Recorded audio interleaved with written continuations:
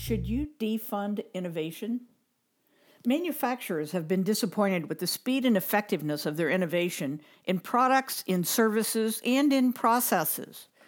We've been told that a separate business unit is needed, and conversely, that to build a culture of innovation, we cannot create a separate unit where innovation resides. To ingrain a new culture, and that describes a culture of innovation for most companies, we know we must quit doing what we've been doing or we'll get what we've always gotten.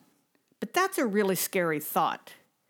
Can't we just make some changes around the edges? No, you can't. Not if you want real change. The word transformation is everywhere, but few actually do what it takes. A decade-long plan to integrate digital technologies into your operations is hardly a transformation. Similarly, a plan to follow the herd is hardly transformation.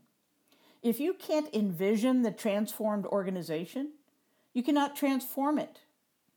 As Black Lives Matter gains momentum with the continuing videos of police killing black people needlessly, Minneapolis is going to follow the several years old lead of Camden, New Jersey. They're going to defund the police, which basically means define and implement entirely new means of providing public safety. It in no way means eliminate the police.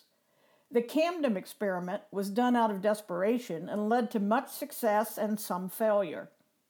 Police, like educators, have been asked to absorb additional responsibilities as budget cuts eliminated or reduced other resources.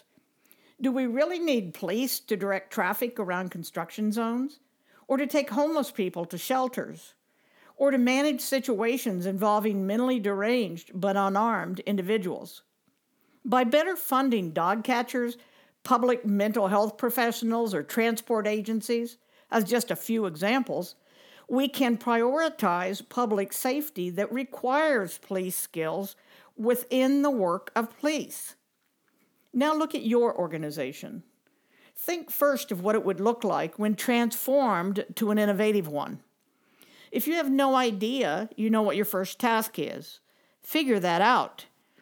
Not how you will get there or even what the organizational structure will be, but instead focus on the behaviors and decision-making and results that would indicate success. You're not starting from a blank piece of paper. You can experience innovative cultures in other locations and industries as well as in your own. Describe how they feel, how they communicate, how decisions are made, how they maintain the energy of innovation, and how they experience improved results. Consider this a strategic effort in zero-based budgeting, not traditional siloed efforts, but in priorities and resources throughout your organization. What critical aspects of innovation are insufficiently supported and grown? Which activities interfere with innovation? What control bureaucracy precludes innovative thinking and behavior? If you want an innovative culture, describe what innovation in traditionally staid professions like accounting and shipping could reflect. If you only want a new product development department as the locus of innovation, make that clear as well. If you're not willing and ready to consider defunding innovation, you are not primed for a transformation to an innovative culture. Perhaps, like Camden and Minneapolis, it will be desperation that someday prods you. More training is rarely the answer to anything important, yet it's the easy response. As Captain Renault said in Casablanca, round up the usual suspects. An opportunity for change, once again, squelched.